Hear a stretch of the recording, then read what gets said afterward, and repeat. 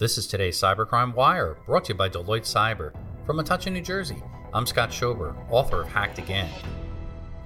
Himdal Security reports that the city of Antwerp, Belgium, is working on restoring its digital services that were disrupted earlier this week by a cyber attack on its digital provider.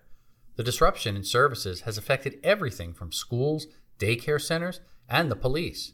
There's not much public information available at this time, but all signs point to a ransomware attack from a threat actor that is yet to be identified.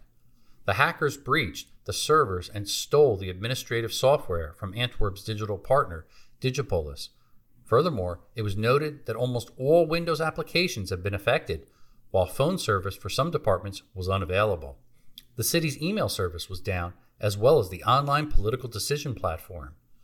The switch to pen and paper in 18 residential care centers created a huge hurdle for the staff, who were forced to rely on traditional paper prescriptions for their patients.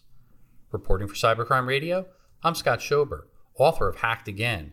New every weekday, the Cybercrime Wire is brought to you by Deloitte Cyber, a worldwide leader in cybersecurity consulting.